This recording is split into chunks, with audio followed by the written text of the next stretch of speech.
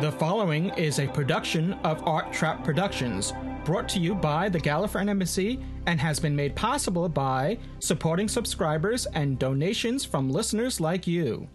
This episode brought to you by Podshock supporting subscribers. Go to arttrap.com/Podshock supporter to become a supporting subscriber.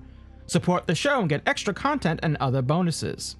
This episode brought to you by Audible. Get a free audiobook download at audibletrial.com/Podshock.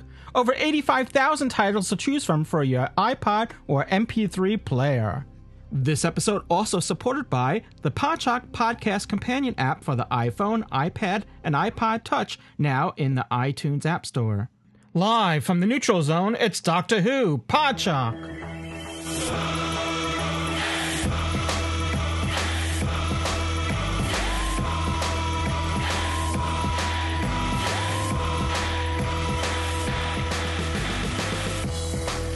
The Gallifreyan Embassy presents Doctor Who Podshock, episode 266. This is Louis Trapani, and joining me across the Great Pond is Mr. Dave A.C. Cooper. Hey, Dave. Make it so. Make it so is right. I had to say that. The geek in me had to say that. I'm trying to think of a good comeback to that. All right, number one. I'm a little rusty with my next generation. Welcome to the bridge. Yes. So we're here. We're recording this, and I'm just going to jump ahead a little bit because it's news, but it's also conversational, a conversational topic as well. We're just going to jump ahead. That we're recording this on Thursday, which is February the 16th of 2012, and it's the day that the Ninth Doctor turns, well, not really the Ninth Doctor, but Christopher Eccleston, who embodies the Ninth Doctor, turns 48 today. Young man in the prime. Brilliant. Yeah, so happy birthday, Christopher Eccleston. Also, as we record this, it's the eve of Gallifrey 1 in Los Angeles, so I know many of our co-hosts and correspondents are merging there, along with, well, many other people who are attending the event. That's I think this year is probably going to be we'll have more people than previous years, as the case with every year at Gallifrey 1 that keeps on growing and growing. So I don't suspect, if you're listening, I suspect you're probably listening after the convention. So even if the show goes out during the weekend of the convention, which I hope it does, so just to get it out in a timely fashion, I suspect everyone's going to have other things on their plate in Los Angeles other than listening to our show. So let me say welcome back, and please let us know what you thought of the convention. Please leave us feedback. Call our public call box at 206-984-3543 is the Doctor Who Podshock public call box, and it's there's no charge other than the cost of the call itself, and it's a voicemail system, so you just call and leave a message there, and you can give your report about Gallifrey 1, which is Network 23, I think is what they're calling it this year. It's the 23rd convention. So once again, the number is 206-984-3543 to leave feedback. Yeah, we want to know. I mean, they may well be absolutely collapsed in a heap after, 52 hours of continuous drinking. Although, in actual fact, from what I hear, drinking in the lobby may be severely curtailed if you're having to pay the full price for it. And I believe from the latest Galley news, they're expecting, would you believe, 3,000 people this year. And I remember you reporting only last year, maybe the year before, I think they broke the records with about 1,600 attendance, and 3,000 they're expecting for Network 23. Yeah, as I said, it keeps on growing every year, and we... I know, I don't know if it was our first year or second year that we were there, it was still under 1,000. We were, I think... I mean, I don't want to give out misinformation, but I think the first year was maybe between 600 and 800, and then the second year I think is when it finally broke 1,000, and now we're through a few years forward. Now we're already 3 times as much as that. Absolutely, yeah. No, I mean it is. an absolutely. I mean, I don't know what Joshua Liu's going to do this year. Apparently, he spends most of the con mixing cocktails with his friends in the lobby. So, Well, heavens knows what he's going to do. Yeah, there was a change of management in the hotel, to my understanding. So I think they have rules now where they're not going to allow that in the lobby, where they sort of, kind of turned a blind eye to it in the past. I mean, not that they consented to it, but they didn't, they just, like I said, just turned the other way and didn't really make anything to do with it. But now I think they don't want that happening.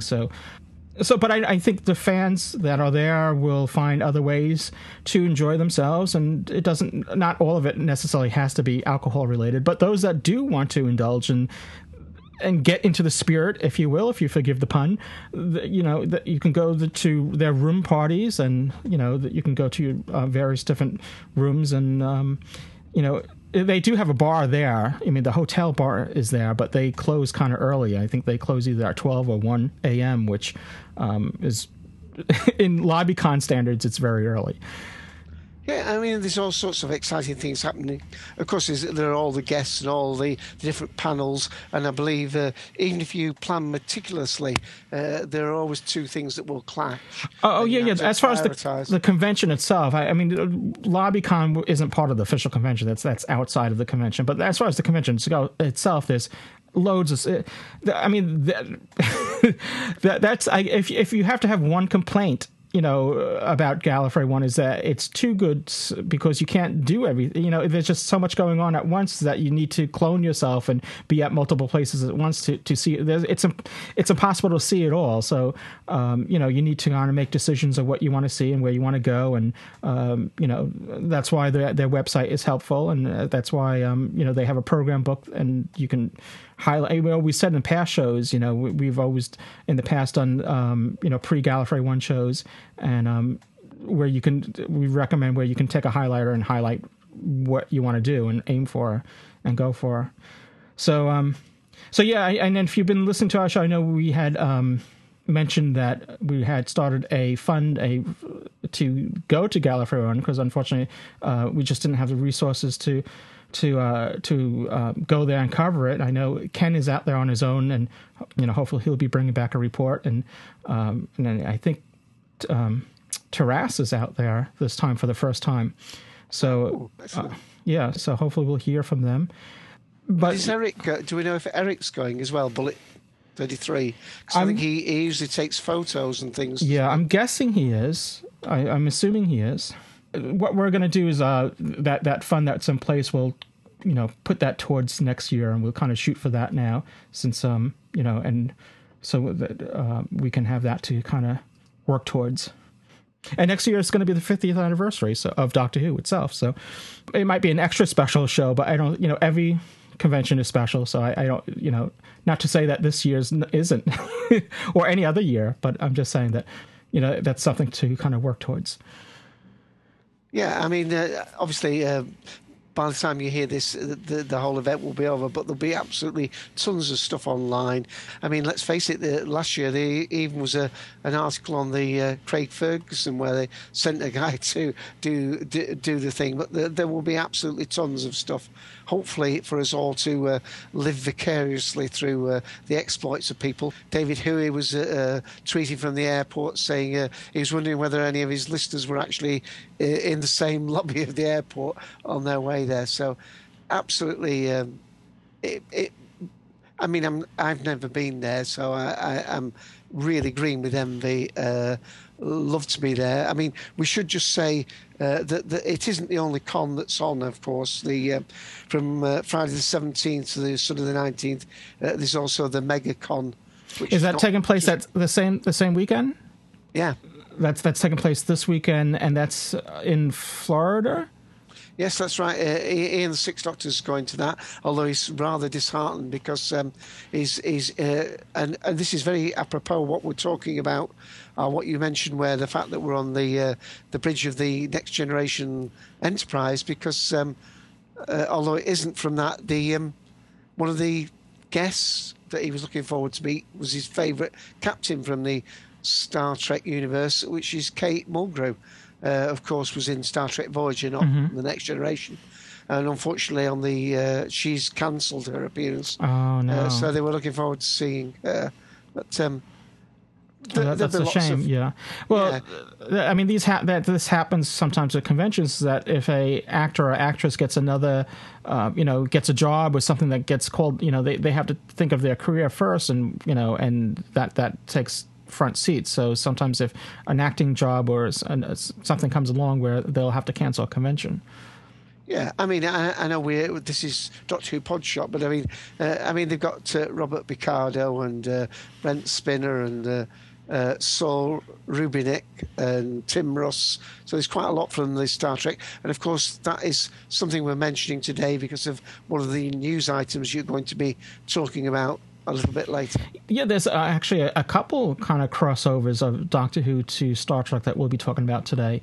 But while we're on conventions, before we move forward, I just want to make a mention that about a month and a half away from now, actually 36 days, 20 hours, and 11 minutes as I record this. And the reason why I know that is because the website has a ticker clock on it, which is counting down. It's because he's a geek. Yeah, there's the Doctor Who, quote, official convention, end quote, is what they're calling it, the Doctor Who official convention. And you might be saying, well, there have been Doctor Who conventions over the past 30 years or whatever, or even longer than that. There's the Longleat conventions, if you want to call them conventions, back in the UK and back in the day. And but this, I think, is the first official convention, what they're calling the official convention of the new series, if you want to make it, kind of separate it from Doctor Who, all of Doctor Who, I guess. It's owned by the BBC. The website is owned by the BBC. So anyway, not to get into particulars about, the name and all that, but it's the 24th and 25th of March of this year, and it's at the Millennium Centre in Cardiff. And one of our news items, and I guess we might as well. I guess we're already in the news already, so we might as well just go forward with that. Is they've just added Karen Gillan to their lineup. So Karen Gillan is joining Matt Smith along with Arthur Darvill and Stephen Moffat are their like the headliner guests, and then they also are lined up for the show. They also have Nick Briggs, Rachel Cassidy, who was one of the gangers in Rebel Flesh and the Almost People. Yeah, so that's right. Also on board is Simon Fisher Becker, who played Dorium, the blue man. As I was going to say, as everyone knows, the blue guy. No one really remembers his name, but if I say the blue guy, everyone knows who I'm talking about. Of course, he's a late addition to Galley 23 as well. Yeah, so he's going to be going from one con to the other. Yeah. Obviously, they're separated by they're a month apart, so 6 weeks apart, and that's 5 weeks apart or whatever. Ian McNeice, who I believe it was a year ago, I think, where he was at Gallifrey, and we had him on our show at Gallifrey 1 on our live show, so he's going to be at that event, along with Mark Sheppard, who. And I guess I should go backtrack. Ian McNeice, if you don't know, played Winston Churchill. Sure. Yeah. It's gotten to the point where I just assume everyone kind of knows, but then I have to take a step back. Very large and live person. You may also know him, of course, from the Dune movie. Yes, yeah. They played Baron Harkonnen, is it? Mm-hmm. Yes, and the not the David Lynch film, but the made for the Sci-Fi Network. They were the miniseries of Dune. He played that role. I thought it was in the film one as well, but there you go. I usually make mistakes, so there's my trademark. That's probably one of the mistakes.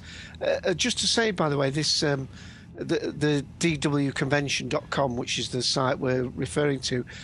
The two things. I mean, you're quite right. The official thing. It's got Meet the Stars, meet the creators and directors and Doctor Who and but there was a little bit of controversy. It is a bit of controversy because of the cost of this thing. The ticket's £99, which has gave a little bit of a disbelief from fans when it first came. But I mean, the point is that presumably they're putting on, you're getting the inside story on on things with this. And of course, slightly at a tangent to that, and dear listener, I'm messing Lewis up here because I'm not sticking to his plot here. But That's okay. just say that one of the things is that, of course, it's the February the 22nd. The Doctor Who experience that's in London is closing down. It's had oh no, 155,000 visitors, I think, because it's relocating back to Cardiff, isn't it? Where they're going to set it up permanently. Oh, well, that's good. This is basically coming up to not far short of the last weekend. You'll be able to actually go to the Doctor Who experience. I believe on the Happiness Patrol. Dale who's on that, had to skip their recording because he was making a final tearful visit to the Doctor Who experience. Well, let me just kind of backtrack to what you said before about the 99 pounds for the cost of the convention. Just for our U.S. listeners, that translates to at the time of this recording, of course, $156.43. So that's it's a lot of money for, as a entrance fee for a convention. So it's not so much when you think of trade shows, but for like a science fiction convention, that's a lot of money. And it's 2 days. So, I mean, I understand why there's some sort of controversy with that it is kind of expensive. Well, again, because it's a 1 day that you go at that pace for 1 day, it's not like when you go to a 3-day con when you're starting at 9 or 10 in the morning and you're still going strong at midnight, 2 o'clock in the morning. This is from 9 a.m. to 6, which some people going to Galley would think of that as half a day. Yeah. The guests go. You're getting people that are currently in the and I don't mean to belittle any other convention and all that, but I mean you're getting some bang for your buck, hopefully, and hopefully it'll be a good. This is the first one, so if you're going to this again, please let us know, and we'll welcome your feedback on it, and if you thought the cost was justified, and if either pro or con, no pun intended. I think one thing that's slightly put people's back up. It says, each ticket includes a limited edition. You think, a limited edition what? A limited edition Dalek or what? No, you get a limited edition souvenir lanyard with a laminated pass. Sorry, that is and funny. A souvenir ticket. I mean, the fact that they even mention it as, the pass you have to wear for security reasons is classed as a gift. Which seems, I don't know. Yeah, you get a ticket. You get a real printed ticket. You'd have to print your own ticket out, But no, I mean, I think the whole point is it's why I think it's not. Although it should be a really fabulous experience, and you as I say, you're getting the inside track on things like this, and I'm sure there's going to be absolutely a plethora of props and masks and all the things like that, and probably features showing them doing makeup and all sorts of things like that, because it's quote unquote an unproven event. You would have thought they would have sort of made the name for it a little bit this time, maybe charge 49 quid, 45 quid, and then build it up.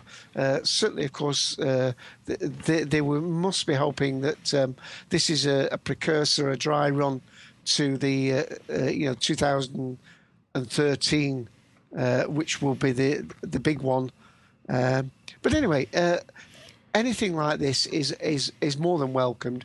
And I think it just threw people a little bit to the side, especially in what for people in the UK are rather straitened times when disposable income is not that easy to come by. Yes, yeah. Trying to give you some sort of perspective on it. There's the following weekend after that locally here in the U.S. and New York. There's Icon, which is Icon 31, which is March 30th through April 1st, and which is turning into like a sort of a mini Doctor Who convention itself, because there's Daphne Ashbrook there, Sylvester McCoy. You had Sarah Douglas, who was in who played a role in the animated the computer animated adventures. So did I mention Fraser Hines? Nope.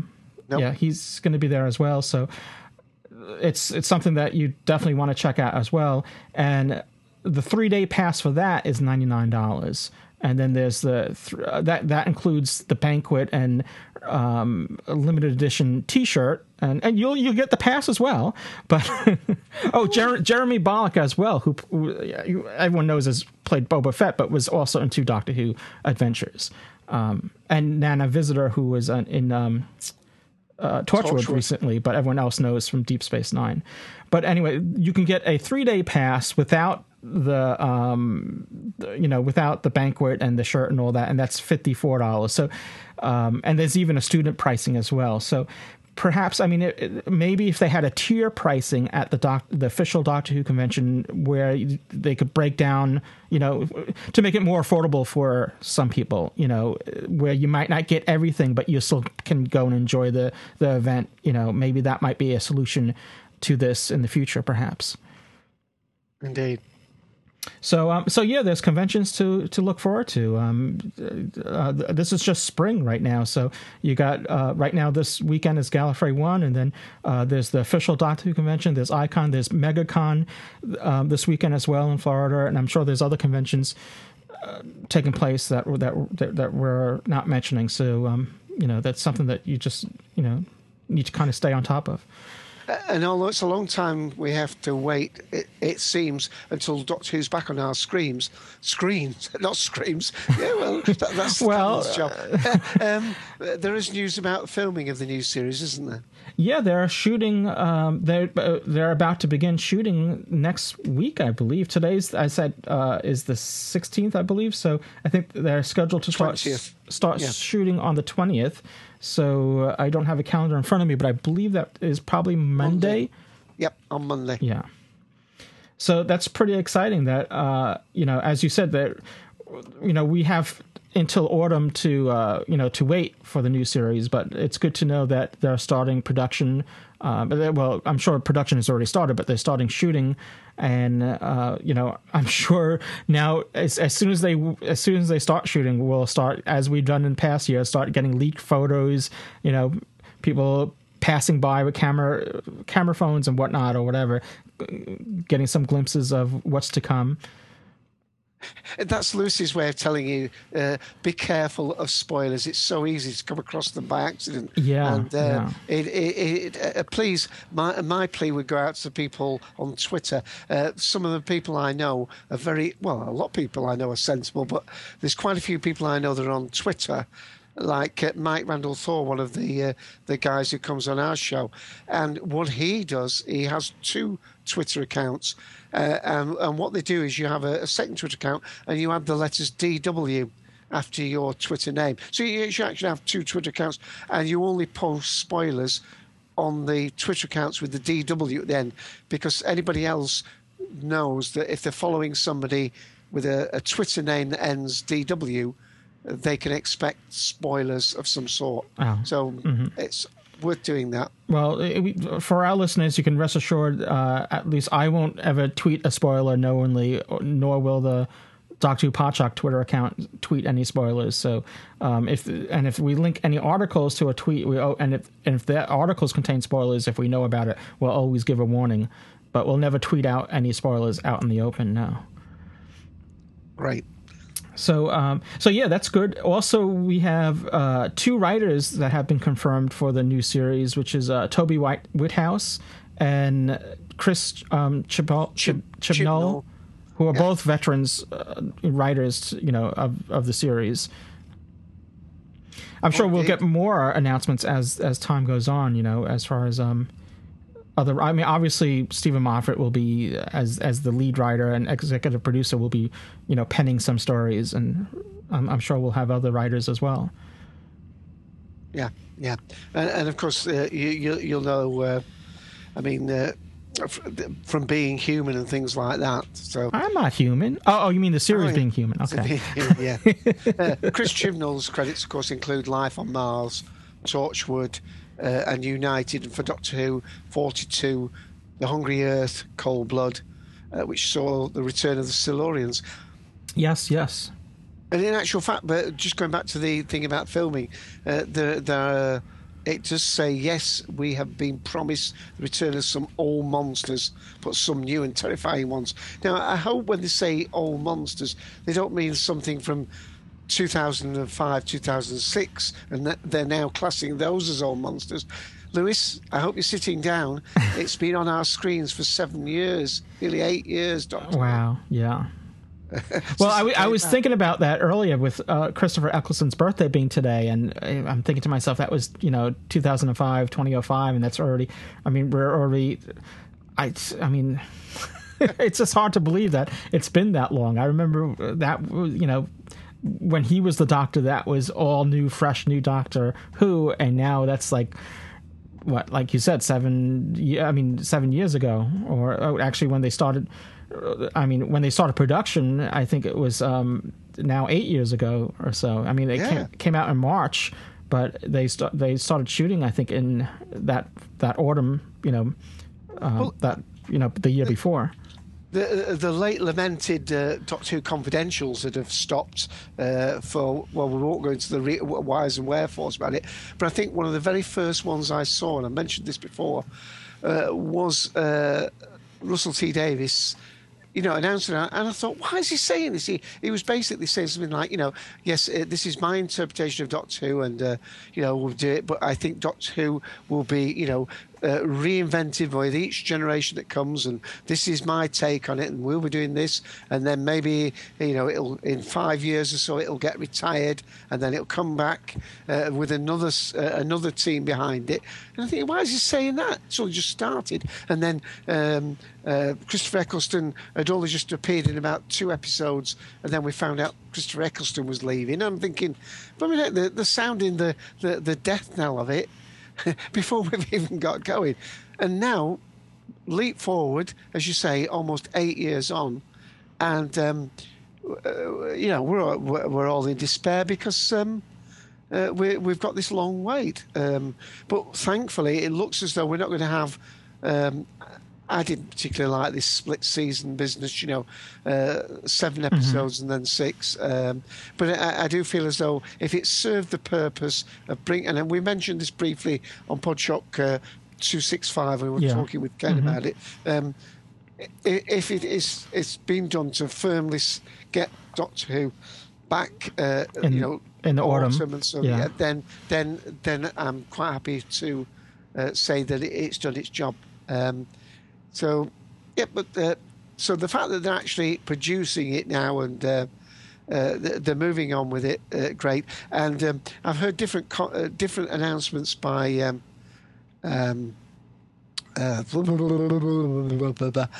by him, by Matt Smith. He seems. It was coming to the surface that he might be leaving, but I think the last couple of times when he's been asked, he said he's got no plans to leave. Yeah, I think everyone reads too much into anything that he might just say, and they just read too much. Or if he doesn't say something, that people just assume.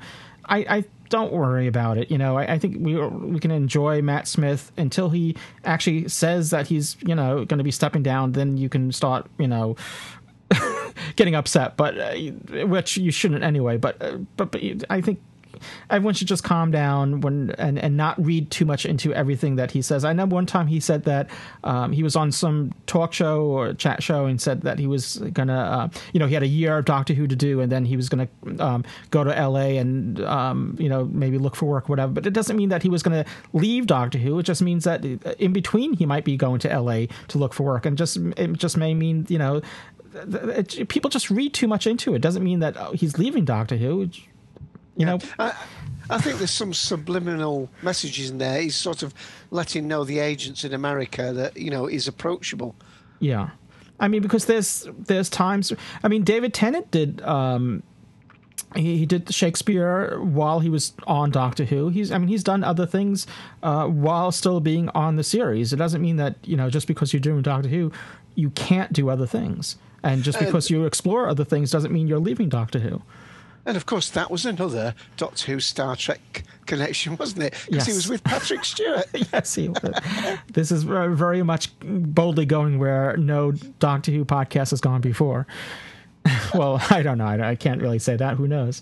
But yeah, it's we're exploring. We're on the final frontier of things. Excellent. But speaking about how Doctor Who came back in 2004 and then onto our screens in 2005, there's talk, and this you gotta that was very New Yorky of me. There's talk, there's there's chatter.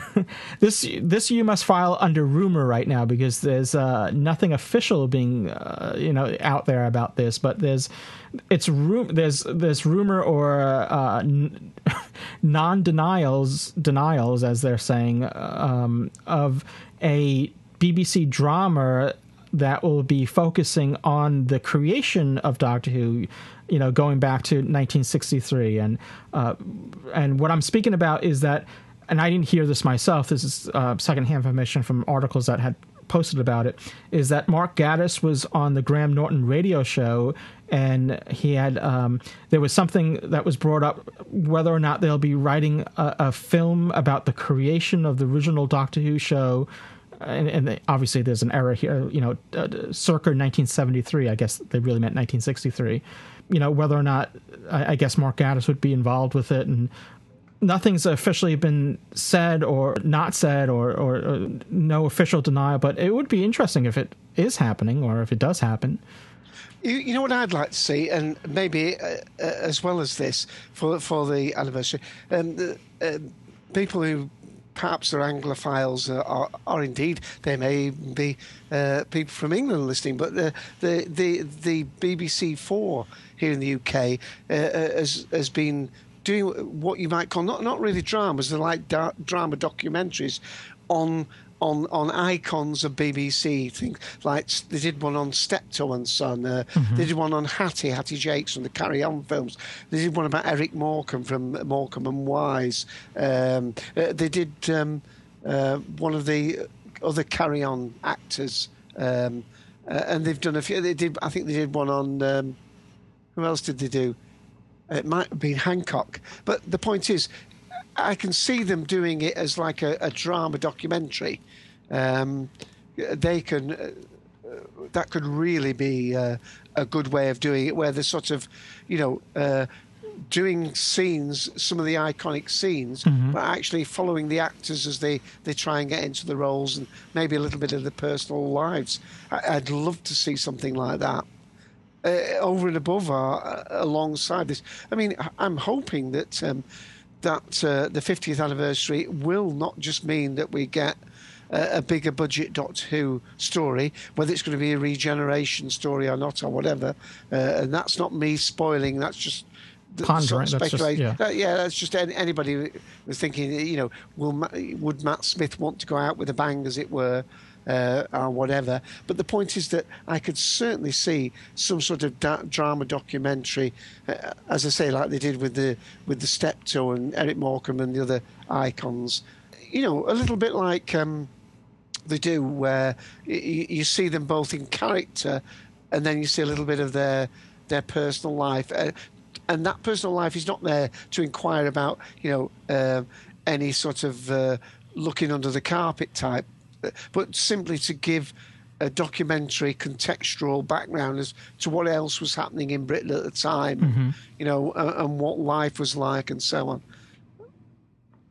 Yeah, absolutely. I think I would really enjoy that as well. I mean, in addition to, as you said, doing something in the program itself, but something on the side there that kind of explores.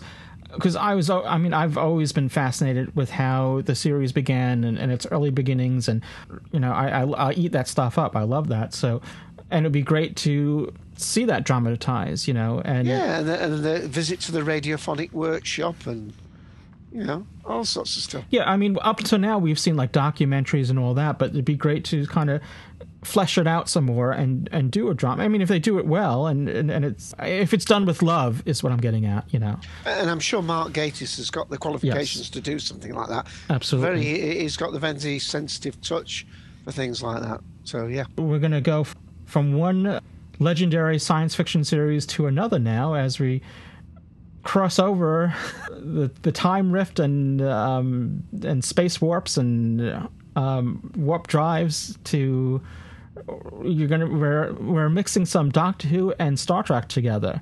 Well, the biggest news, I guess, this past week, which has been all over the social networks, has been that IDW has announced a Doctor Who and Star Trek Next Generation crossover in that comic book line. So I believe it's called a Simulation 2, with the little 2 on the top there. Is that a simulation squared? Though? Well, yeah, that's like a squared sign, isn't it? The square, yeah. So it's Star Trek: The Next Generation, and it includes Matt Smith as the 11th Doctor and Captain Picard as the captain of the Enterprise, as we've seen in the televised version with Patrick Stewart playing that role. So it's going to be interesting seeing a story that is going to encompass the merging of these two, though it's not the first time it's happened. It's, I guess it's the first, they're calling it an official Doctor Who Star, and I say, and when I think they're using the word official only because Star Trek and the Doctor Who comics are licensed products, by the BBC. So I think that's what makes it official.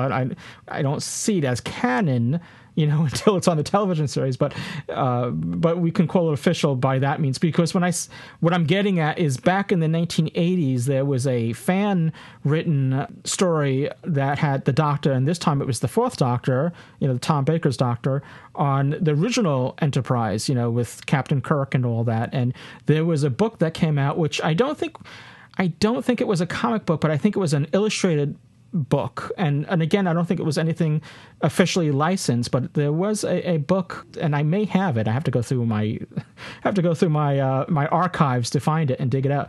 Not a big book, but there was something that did tell that story, and I don't remember the story, the ins and outs of the story itself now, but it has been done before, and I'm sure with fan fiction, it's everyone's been doing it, but over the past how many years now, Star Trek has been around 40 some odd years now, so it's pretty exciting. So that this is something that Tony Lee, who has been on our show, it's co-written by Tony Lee. The story was co-written with longtime Doctor Who comic author Tony Lee and Star Trek Infestation comic book authors Scott and David Tipton, illustrated by J.K. Woodward, Fallen Angel. The comic book will have a limited edition. So, and that's Tony Lee has had to bow out of Galley, hasn't he, because of presumably this work commitment or whatever. Well, it should be hitting the shelves in May. So, when I said the shelves, I mean coming to the stores in May. And I don't know if that means both in the UK and the US. I'm not sure how distribution works, but I'm assuming that's the case. Right. I'm not usually a big fan of these crossover ones. Now, let me just paraphrase that, our backstep. I think for fan fiction, it's absolutely marvellous because it means people can explore great sort of things. And obviously there's some people that go into sort of all areas of unconventional life as well. But this seems to me very exciting. It's quite good for me in a way because here in the UK at the moment, one of the channels, CBS Action, is re-showing all the Star Trek Next Generation episodes on a daily basis, and I've been really getting back into Star Trek The Next Generation.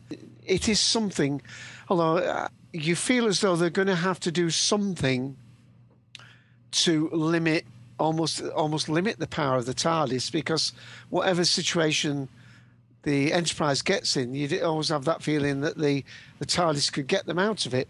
Although we could probably go back to the old adage in Doctor Who that once the Doctor becomes involved in the time stream, he can't then use the TARDIS to, jump back a few days and get them out of it, if you know what I mean. Mm. Well, also the other thing with the TARDIS is that it's sometimes it's temperamental when the story dictates it to be. It doesn't always work exactly the way it should sometimes, or they'll explain certain limitations that it can't do or can do. Like sometimes in a story they'll say, well, the TARDIS doesn't do too well with short hops, and just because it works well in the story. So Well, but we'll see. I mean, I should also say that the Ponds are in this story as well, and I don't know if I should say anything more if that would be considered spoilery. As far as like, well, we already set the title as a simulation, squared, or assimilation. Assimilation. So you can ponder. No, well, no. He's good, isn't he? What that's all about. If you think about Star Trek and you think about Doctor Who and what common enemy or villain that are similar, very similar to each other, you can kind of connect the dots. Cybermen, right? Okay. Yeah, right. I think we better not say any more. Yes, I was about to go there, but I better not. Okay. So, but we're not done yet with Star Trek Doctor Who crossovers. Are you sure we're not done yet? This is exciting. Do go on. Because as we were saying, because it's, we were reminiscing about how Doctor Who came back in 2005, and, it's Christopher Eccleston's birthday, and it's already now like 7 years since that came to be. And one of the actors from when Doctor Who came back was Noel Clarke, who played Mickey and Ricky, and but originally it was Rose's significant other, and well, now you have him to look forward to in the next sequel to the Star Trek movie series, the J.J. Abrams series, not that version of Star Trek that went another route. So yeah, he's been cast, in the new, whatever they're going to wind up calling it. I don't think they've released the title of it yet, but it's not going to be called Wrath of Khan. That much we know. But so the new Star Trek movie, whatever it's called, he has been cast. They to my knowledge, they haven't released the character's name, but it's been reported that he'll be playing a family man with a wife and a young daughter. So I don't know what that means. If you need to read into that, I don't know. It doesn't mean anything to me. But yeah, so that's something to look forward to. You'll have another Doctor Who crossover. And, it's not the first time, of course, because, Daphne Ashbrook is a longtime friend of ours and who's been in Star Trek The Next, Deep Space Nine, as well as obviously Doctor Who. So. Yeah, and just in case there's anybody out there who hasn't listened to Podshock 265, and why haven't you? Go and listen to it after this. We mentioned, I think, that Benedict Cumberbatch is also going to be in Star Trek. Yes, so, and even though he's not Doctor Who, he's the show Sherlock is produced by Stephen Moffat, who's obviously is related to Doctor Who, so it's all one big family. Yeah. Well, I almost think of him as an honorary. I mean, it's 7 degrees of separation or whatever you want to call it. So, the new. In many ways, the new Sherlock series is very much like Doctor Who. I mean, not so much with the science fiction elements, but I mean, Sherlock and the Doctor are very similar in many respects. So it's. I'm sure if you enjoy one, you'll enjoy the other. Yeah, they ought to do what. Now, I'm trying to remember which stage play it was, but apparently quite a lot of these really brilliant stage actors, especially when they do these two-hander ones like, I don't know, Waiting for Godot or what is it, Sleuth.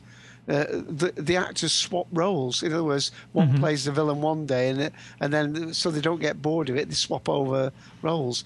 I mean, we ought to have, maybe they could do it as a Children in Need special, where Cumberbatch is the Doctor for one episode, and Matt Smith is Sherlock Holmes for one episode. Sure. Children in Need. They each do a 10-minute story where Cumberbatch plays the Doctor and Matt Smith plays Sherlock.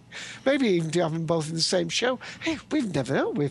I bet the people cringing now, but if we can have a Star Trek Doctor Who crossover. Why not a Sherlock Doctor Who crossover for children in need? I'm not talking about part of canon and part of the real thing. I think it would be splendid. Yeah, definitely. Yeah, that's a 7% solution, definitely.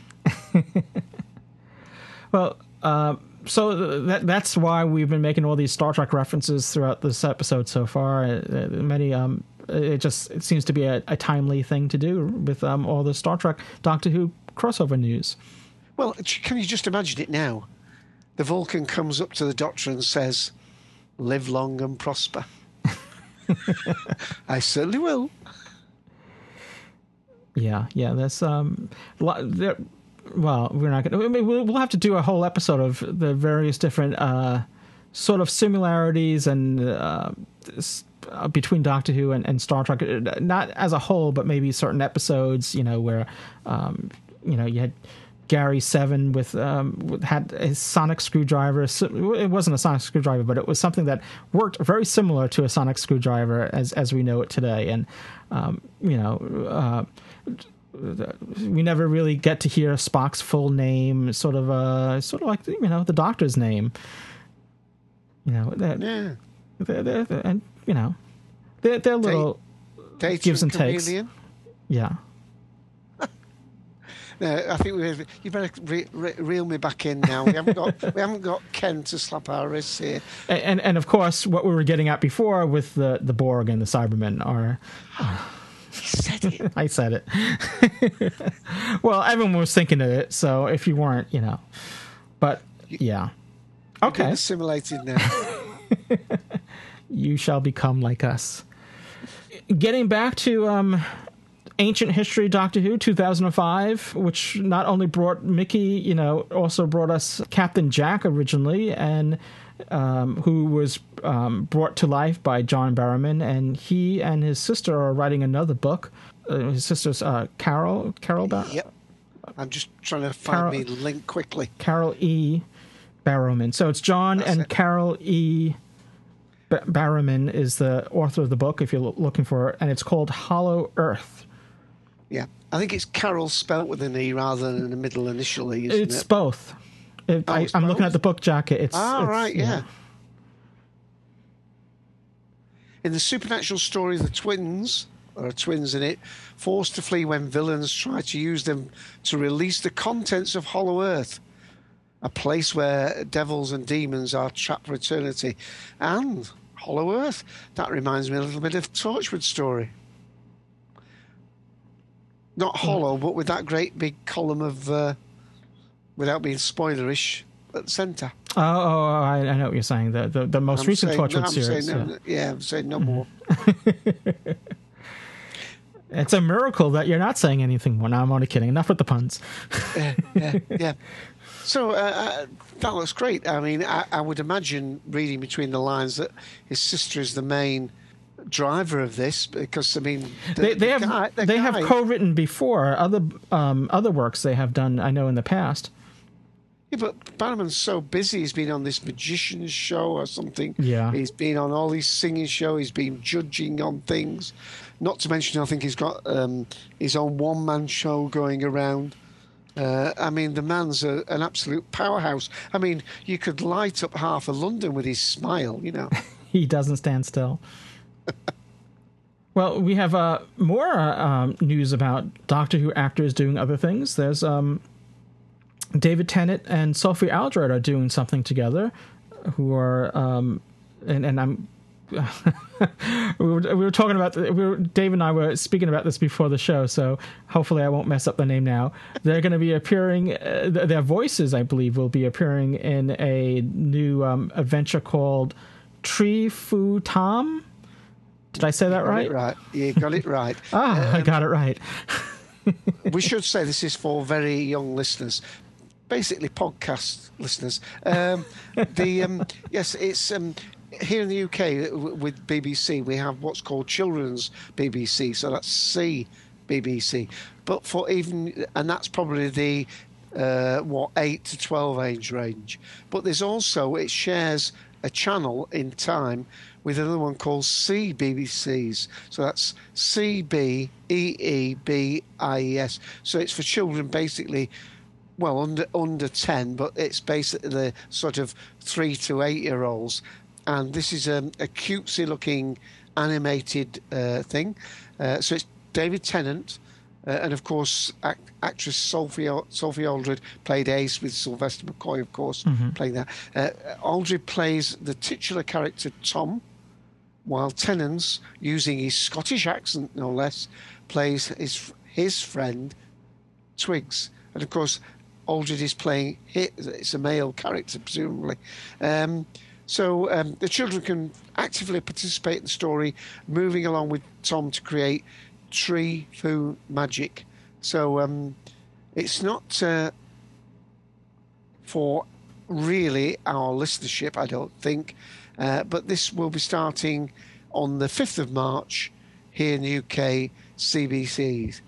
I'm not too sure, but they're probably going to be little short ones. I can't actually see where it says how long the episodes are, but they are for much younger viewers. I have to say, from the graphics, the animated, well, they're not animated, what I'm looking at, but the stills of the characters, the David Tennant one actually kind of looks like him. Yeah, he's got the same hairstyle. It has that hairstyle, the hairstyle that he had as the Doctor, that spiky hair. Yeah, absolutely.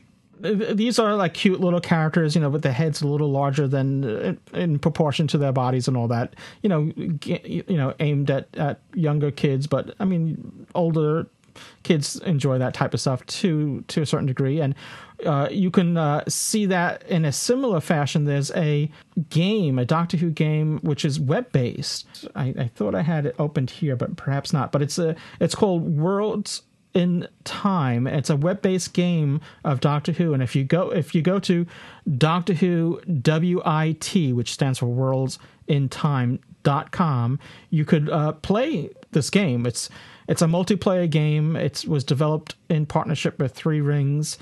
You basically take you can create your own character, create their face, and you choose the hair and the nose and that type of thing. You have male and female characters to choose from, and that's your avatar, and you can have these online adventures. I was trying to I was hoping to kind of get a taste of it right before we started recording, and I started you have to sign up and get an account and all that, and I just didn't have time for that, which is sort of, I mean, okay, I understand the reason why, because there's a message board and all that, so they want to make sure that it's all uppity up, and no one's being, but maybe there should have been a quick game that you could play for yourself without having to sign up, just to get a little taste of it. So, but if you have time, go to the website, and I don't think it costs anything. I think you just need to sign up and you can play. I believe it. I'm in the US, and I didn't sign up for an account yet, so I didn't actually play, but I got up to that point without any problems. So I'm assuming it's not just the UK only. So I'm assuming everyone can participate in it. Yeah, and it definitely does say free to play multiplayer online game. Yeah. So check it out. It's DoctorWhoWIT.com is the URL. It's Doctor Who Worlds in Time. It's a free to play multiplayer online game. And like I said, it's one of those cute games with the avatars with the heads a little bit larger than the rest of the body, and cartoon like. I'm sure it's a fun game. I just haven't had time to play it yet. A bit like us lot on Second Life. Yeah. That's true.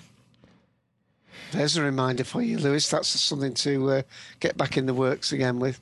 Well, yeah, we normally would be doing... Actually, since you brought it up, this weekend would have been the normal... as we haven't spaced 3 months apart, this weekend would have been the normal time for our Second Life meetup. But obviously, with this weekend being Gallifrey 1 taking place this weekend, it didn't seem to be appropriate. No, absolutely no. You're quite right. I don't know.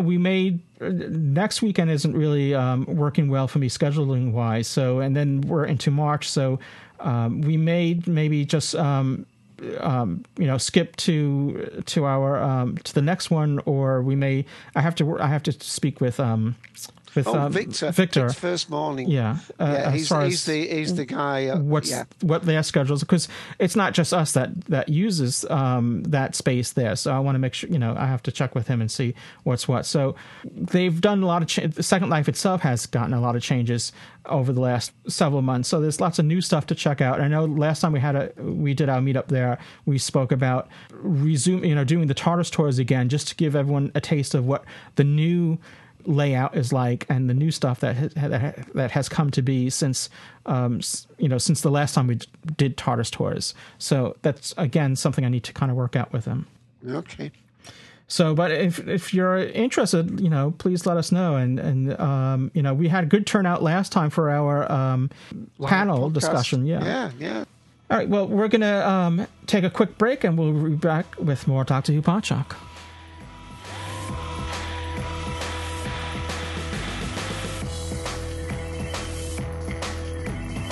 This is Matt Smith, and you're listening to Doctor Who Podshock.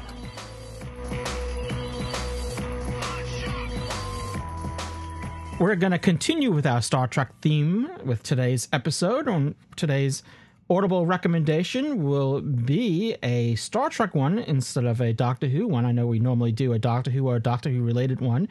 And we spoke earlier in this episode about Noel Clarke being cast in the Star Trek, the J.J. Abrams Star Trek sequel, that is.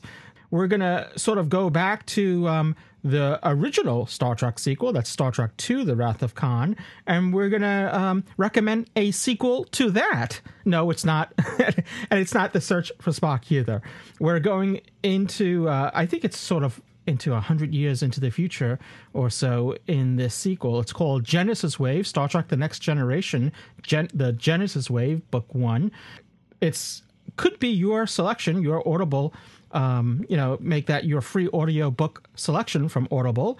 Audible is the premier provider of digital audiobooks. Audible has over 100,000 titles to choose from in every genre, be it thrillers, business, romance, comedy, and of course science fiction, and a whole lot more. Audible titles will play on your iPhone, Kindle, Android, more than 500 devices for your listening anytime and anywhere. And for you, listeners of Doctor Who Podshock, Audible is offering a free download, a free audiobook download, that is, with a free 14-day trial. So you have a chance to check out their service. To get your free audiobook today, simply go to audibletrial.com/Podshock. Again, that's audibletrial.com/Podshock for your free audiobook. And as I mentioned before, we're going to do a Star Trek The Next Generation audiobook for this episode. As I said, it's called The Genesis Wave, Book 1, and it takes place in, as the title implies, in the Next Generation time, but it's the continuing storyline of the Genesis device as we've come to know it in Star Trek II, The Wrath of Khan. So it actually has Dr. Carol Marcus in it. In the movie, she was played by the late, now lovely B.B. Besh. And so Dr. Carol Marcus is in this, though she's quite older now, as you can imagine, though in the future people do age a little bit more gracefully. If you remember Star Trek The Next Generation, I believe it was the pilot episode, had a cameo with McCoy in it, so he was like 120 or something like that. I don't remember. It's been a while since I've seen it.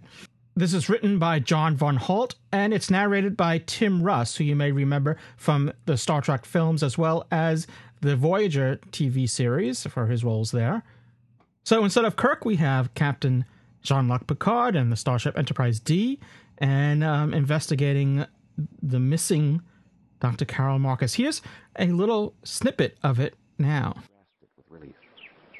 How many hundreds of security officers had drifted through her life in the last 90 years? What did they think about their time spent with the mystery woman of Pacifica? In the first years of her banishment, she had gotten too friendly with a few of her guards.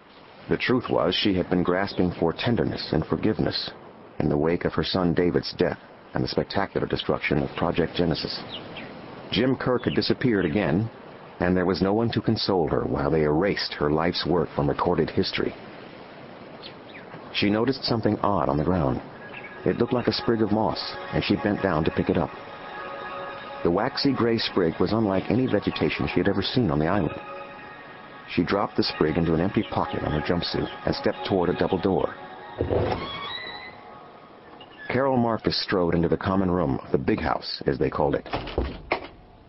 2 other guards were seated at the card table playing a game of 3-dimensional chess.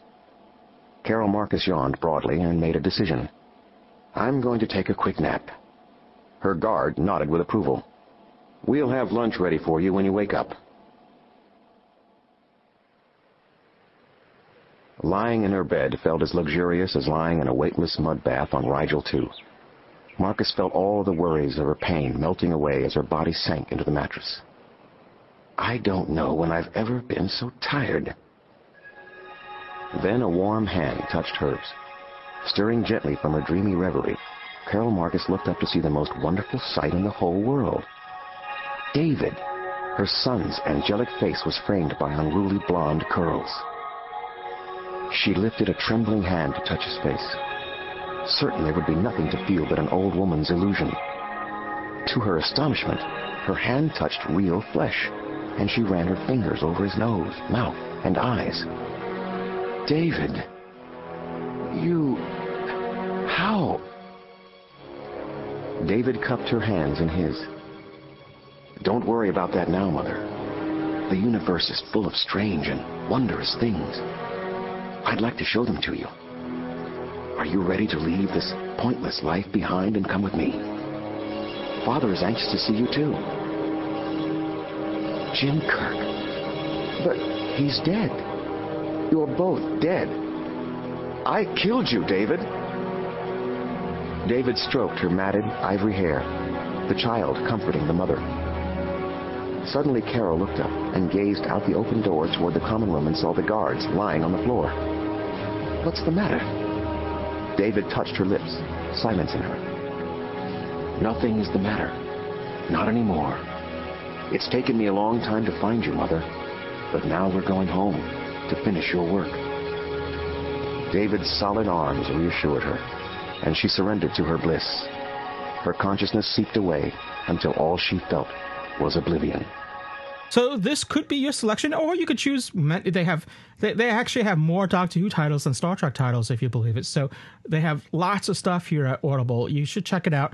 Simply go to audibletrial.com/Podshock. Again, that's audibletrial.com/Podshock to get your free audiobook.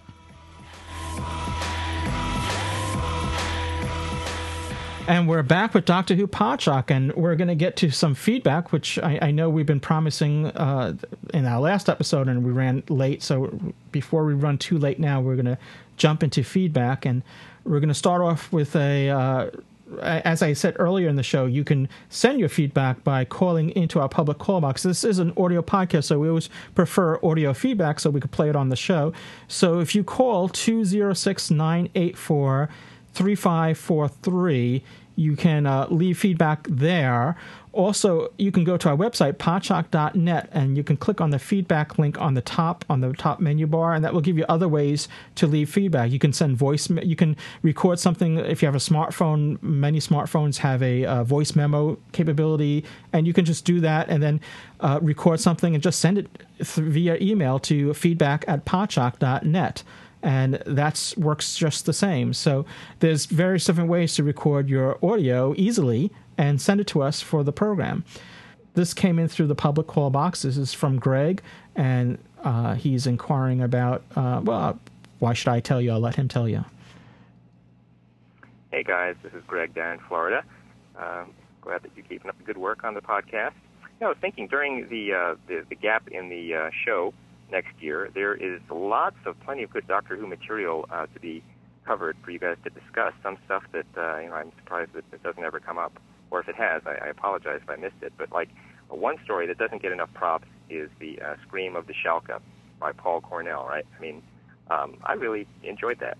Of course, this aired back in 2003. It was kind of overshadowed by the announcement that RTD was bringing the show back, and so that meant that this Scream of the Shalka wasn't going to be considered canon. I guess that stole a lot of the excitement out of it, but it was still a lot of fun. It was the first official fully animated Doctor Who story, the first story that was actually made for the internet, I believe, and it helped to get us through the end of the years of the great Doctor Who famine. So, I mean, it wouldn't have been an effective reboot of the series to bring in a new audience like RTD did with Eccleston, but for existing Doctor Who fans, I just think it was cool. Richard E. Grant playing the Doctor. Of course, he played the Doctor in the comic relief satire, The Curse of the Fatal Death. And there's another show that you could devote a whole podcast episode to discussing, Curse of the Fatal Death. Also, Sir Derek Jacobi as the Master, right? Years before he appeared as Yana in the Utopia episode. And what's her face? Sophie Okonedo as the Doctor's companion, who later went on to play Liz 10 during the 11th Doctor's reign. A lot of people think of Martha as being the Doctor's first black companion, or even Mickey. But if you count Scream of the Shalka, then this character, Allison, could have been the Doctor's first black companion. And just a lot of neat stuff in there. Not to spoil too much, I just like the way the story leaves you hungry to learn about how the Doctor regenerated into that form. What is the nature of the Master? Well, let's just say the Master has an interestingly different relationship with the Doctor in this story, and it leaves you wanting to figure out how that came about. But anyway, just food for thought.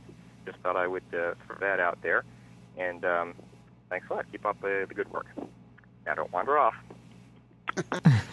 Just in case people don't remember, the Scream of the Shalka, it was a Flash animated series, and it came on. It was part of the 40th anniversary of the series, I think. It was originally posted in 6 weekly parts from 13th of November to the 18th of December in 2003. Would you believe? Yeah, it was actually pretty significant at the time because. Before the series, comeback was announced, before Russell T Davies came on board and brought the series back, at this point, this was going to be the future of Doctor Who, really, because we had there was another story which was a Flash story, which was a recreation of Shada that was done on the website, and then this was the first new Doctor Who since the Paul McGann movie, and this was, what the BBC was considering canon going forward, was that this really where the series was going to go, since at that time there was no new television series. Yeah, Greg is right. It had Richard E. Grant playing the 9th Doctor. So, before Christopher, we're back to Christopher Eccleston today. Happy birthday, Chris. Before he was the Doctor, before he was the 9th Doctor, Richard E. Grant was the 9th Doctor. As far as voice wise, they had an animated, Flash animated, as you said, Dave, web version of him. Sort of, kind of, sort of looks like him in a way, playing the Doctor. And I believe, if I'm not mistaken, you still can enjoy this on the website. You still can go to bbc.co.uk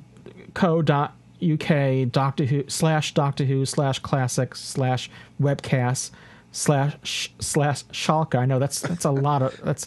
I'm sure if you put that in Google, we'll put the link in the enhanced podcast, but we'll also try to remember to include it on the website too.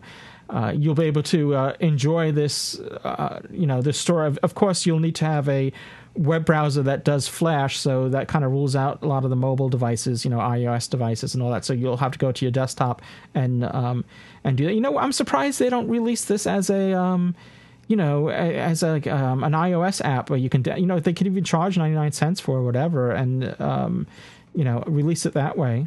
But if you want to see it for free, you still can. It's an interesting story, and as Greg said, it had Sir Derek Jacobi, yeah, of course, who would reprise the Master in Utopia. Mm-hmm. And we had, the first was it Sophie. Yeah, Sophie Okonedo. She was in The Beast Below and The Pandorica Opens. She played Queen Elizabeth X. So it's animated by Cosgrove Hall, who has a long history of doing great animation work. So definitely something you want to check out. And if if you're sort of like a new Doctor Who fan that hadn't been exposed to this before, it's something that it doesn't really get enough attention, as Greg said. So maybe this is something that we should review in a take Greg's advice here and do review it. It's written by Paul Cornell, who who's been on our show in the past, and maybe this is something worthy of doing a review of. Yeah, definitely. It is in book form as well. I'm not sure whether that book is like an illustrated, like a graphic novel, or whether it's actually an ordinary novelisation. But there's a BBC book of Scream of the Shalka. It's got me thinking even about our next episode. So maybe we might review it for our next episode. So upcoming Doctor Who podcast episode, Doctor Who Podshock episode, one way or the other. And that's why, listener, it's important to give us feedback, because it can enhance the show, and we can give you what you want. Yeah, absolutely. We're always open to ideas, suggestions, and it's great to get a fresh spin on things, and many times that comes from our listeners. So definitely that's something worthy of checking out. So we have some other feedback to cover, and these are a couple emails. This goes back to November, so I do apologize for not getting on this sooner. So this comes from Toby Trott, who writes, "Guys, my wonderful wife," and then he has in parentheses MWW, which I guess is an inside thing for him, and I are having a discussion about Doctor Who while listening to your episode on Let's Kill Hitler and Night Terrors. We were speculating about River/Mel's. I'm sorry. We got into an area of sheer speculation on the unexplained aspects of the Who universe in general. My wife popped up with her explanation predicted by, well, that's dark matter in the Doctor Who universe. My immediate unquote. My immediate reaction was that the phrase "the dark matter in" quote, "the dark matter in the Doctor Who universe" unquote, was just so perfect in covering so much speculation on Gallifrey, the Doctor, TARDIS tech, and all the concepts never touched on the show. So you are welcome to use that bit and give Denise, which is his wonderful wife, credit. The dark matter in the Doctor Who universe. Yeah, it's sort of like the Time War, kind of sort of like explaining things. Well, yeah, it's like timey-wimey is a coverall substitute for, when you haven't really got an explanation. Like Sally Sparrow says to the Doctor, you lost it a bit there, didn't you? So, yeah, absolutely. I mean, unexplained aspects of the Doctor Who universe in general. That could explain. Is it one of the Black Guardians things? Ooh. Yeah. Well, they kind of write these things into the show, and then later on, years later, another writer will pick up on it and use it again and develop more of a backstory to it. So you never know. And before we get any more feedback about what I just said, or it might be the White Guardian. You can't tell by the colour sometimes. Yeah. I'm surprised we haven't seen the white. Well, we said it in the earlier news segment that they're bringing back some. Well, they said monsters, so I don't know. Well, the Dark Guardian could be considered a monster. So there's lots of people, lots of creatures and entities to bring back in Doctor Who. So I don't think everyone wants the Zygons to come back. So who knows? Well, here's another piece of feedback. This is from Rob Leather, and he writes, "Hi, Louise." Louise? I'm sure he meant Lewis, but Louise, Ken... Oh, no, let's go with Louise. Louise, Ken, Dave, or other with... he puts a little brackets, like little tick boxes, check. You could check or tick off which one, and applies. So, and he writes it right there: tick where appropriate.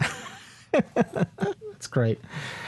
Well, if you didn't have a tick before, you've got one now. Dave, I'll let you finish reading this email. Yeah, I'll give you an idea. Yeah.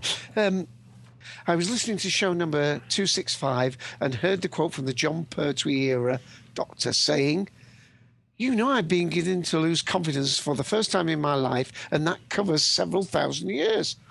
But surely, as a time traveller, his life has spanned several thousand years, just not necessarily in linear fashion. Wibbly-wobbly, timey-wimey, etc. Okay, stretching it a bit. As for the age of the doctors, didn't we see Matt Smith aged 900-ish, and then again aged 1,000-ish, and he looked the same? My point being that when he pops off alone and comes back later, who knows what TARDIS time went by in between him leaving and coming back, which I like, partly because it opens the door to Big Finish and others, and secondly, because it's cool. Very much like bow ties, Bob Leather. And absolutely. The one he's talking about is the Impossible Astronaut one, where and again, I don't think this is too spoilerish. It's not a plot point, but basically, the doctor appears to say his age is one age, and then when having the picnic, he says that he's talking about tasting wine, and he gives a different age, and of course, that is part and parcel of the plot, but. Quite rightly, he doesn't look any different. But the point is, in that particular case, we're fairly certain that perhaps 100 years has gone by, because the doctor talks about his designated age, for want of a better phrase. But there are lots of other things where we don't know how long he's gone off. There's the one point right towards the end of the 10th Doctor story where he arrives on the planet of the Ood with a garland round his neck and a cowboy hat, where he's been trying to delay his fate. And he talks about being married, this, that, and the other.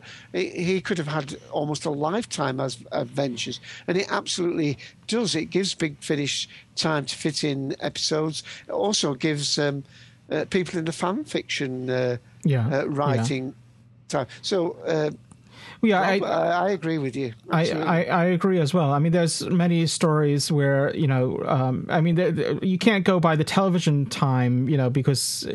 There are many stories in between stories that can be, you don't know how much time takes place in between them, where the doctor can go off and do, have many adventures for who knows how long before he comes back. And, for the television audiences, it could be the next week, but we don't know how long the doctor's been away. But what he was getting at was the line, I'm beginning to lose confidence for the first time in my life. And that covers several thousand years. That's a quote from Doctor Who and the Silurians, which we were reviewing in our last episode. And I took that to mean the same thing which I think Rob, the writer here, took it, meaning that his life has spanned that many years. Doesn't mean that he's that he's several thousand years old. It just that means he can time travel. So he's spanned several thousand years in his travels. Like they've been to the end of the universe in Utopia. It's just like saying, well, I've spanned several thousand miles or kilometers or whatever. Doesn't mean that's how long I am. It means that's how much I've covered. In my travels is that much mileage or distance. But if you take that and apply that to years and time instead of distance, that's what I think he's saying, and that's how I took the doctor to me. That's the meaning I took when the doctor said it. Now, when it was brought up on our podcast, for some reason it just didn't that didn't click on me. I didn't really respond to that. I should have, but I just didn't think of it at the time. Well, I want to say a couple of things here. First of all, to those people who are surprised that I read the feedback out, I wanted to do that because Rob, he's from Manchester, UK, so he wanted to hear that in a Manchester accent. So yes, there you go, Rob. And I'm And I'm horrible at reading out emails. No, I wouldn't say that. The other thing is, just one of the analogies I'd like to make a comment with this, but I'm so scared now. I'm absolutely freaked out about giving spoilers. But all I will just mention is, if anybody, it's not really a science fiction film. I think it's a love story. But have you ever seen the film called The Time Traveler's Wife? I haven't seen it yet. I know of it. Well, I would suggest, I think you would really enjoy it, Lewis. It's a bit sentimental, a bit weepy, but without explaining why I connect this to this letter, this particular person, by the very nature of the film, I can say this part, he doesn't live his life. Well, he lives his life sequentially, but to the people around him, it doesn't appear to be sequentially, which is obviously very much like how the Doctor relates to other people. So, and there's the scene or two at the end, which if I say about it now, it would spoil the film, but it brings in this whole idea about the Doctor's life and how he could appear to different people. So all I'll say, it is a ladies' film. So perhaps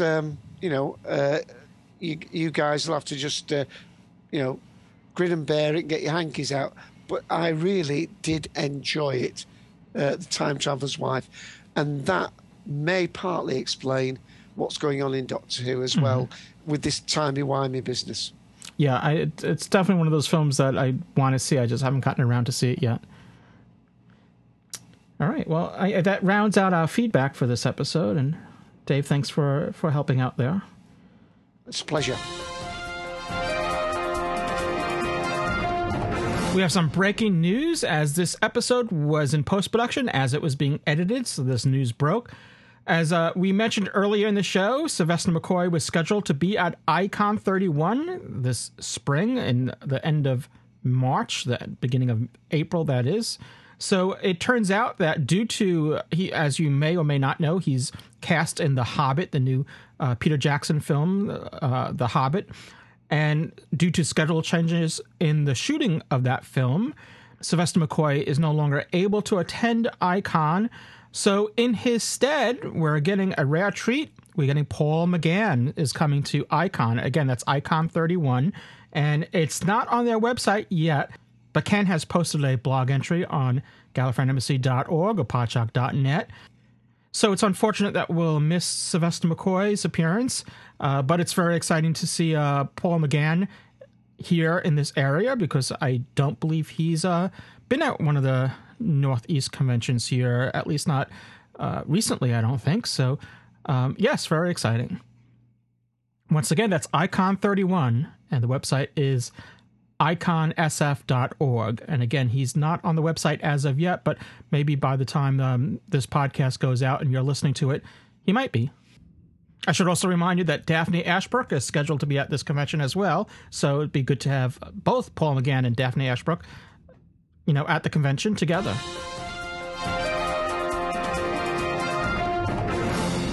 Yeah, so I think that's going to round out our show, too. Yeah, we start off on the Star Trek Enterprise and we end up in Manchester. I mean, what more could you want? What more can anyone ask for? Yeah. All right, well, I want to thank you once again, Dave, and also thank all our listeners for listening. And as always, for Doctor Who Podshock supporters, we can't do the show without you, so I want to thank you for that as well. And for all those out at conventions at Gallifrey 1 or MegaCon or, please, once again, call into our public call box and let's hear what you had to your take on the conventions and the highs, the lows, and in betweens. And I'm sure it's all good stuff. So, and I hope the people who've got back from Galley by now really enjoyed it. I hope you're going to post plenty of pictures, plenty of little audio treats, get some YouTube stuff up there so we can live vicariously with those of us who didn't make it. Don't leave any of the detail out. We want the whole... apparently, I heard debates about it because of this change in not being able to bring your drink into LobbyCon, that most of Gallifrey will now go behind closed doors, something that are called, is it room parties? I wouldn't know about that. But I must admit, if I do get to Galley at ever, I'm going to have to remember to pack a Hawaiian shirt or something and get ready for those parties. Yeah, and I know I said this earlier in the podcast, but all those activities aren't officially part of the convention. That's like fan programming. That's just why people go. Yeah. No, it's a good convention even without all that. I mean, so I'll say that much. So, but that other stuff is good too. It's all good. I wonder if ribbons are going to be as big this year. I can't imagine them not. So last year it was like a scarf on me. Wow, right. And we I think we also said got the youngest guest ever, Caitlin. Oh yeah, that's true. Yeah, probably before that probably was Tommy Knight. But yeah. All right. Well, until next time. Cheers, everyone. Cheers.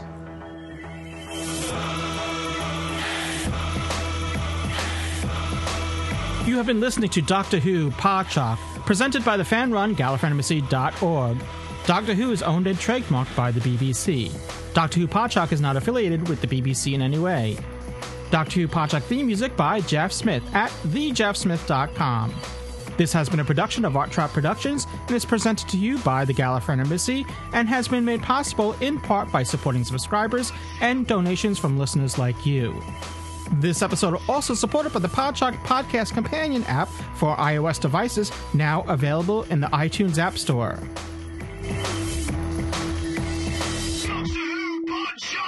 I am the Doctor!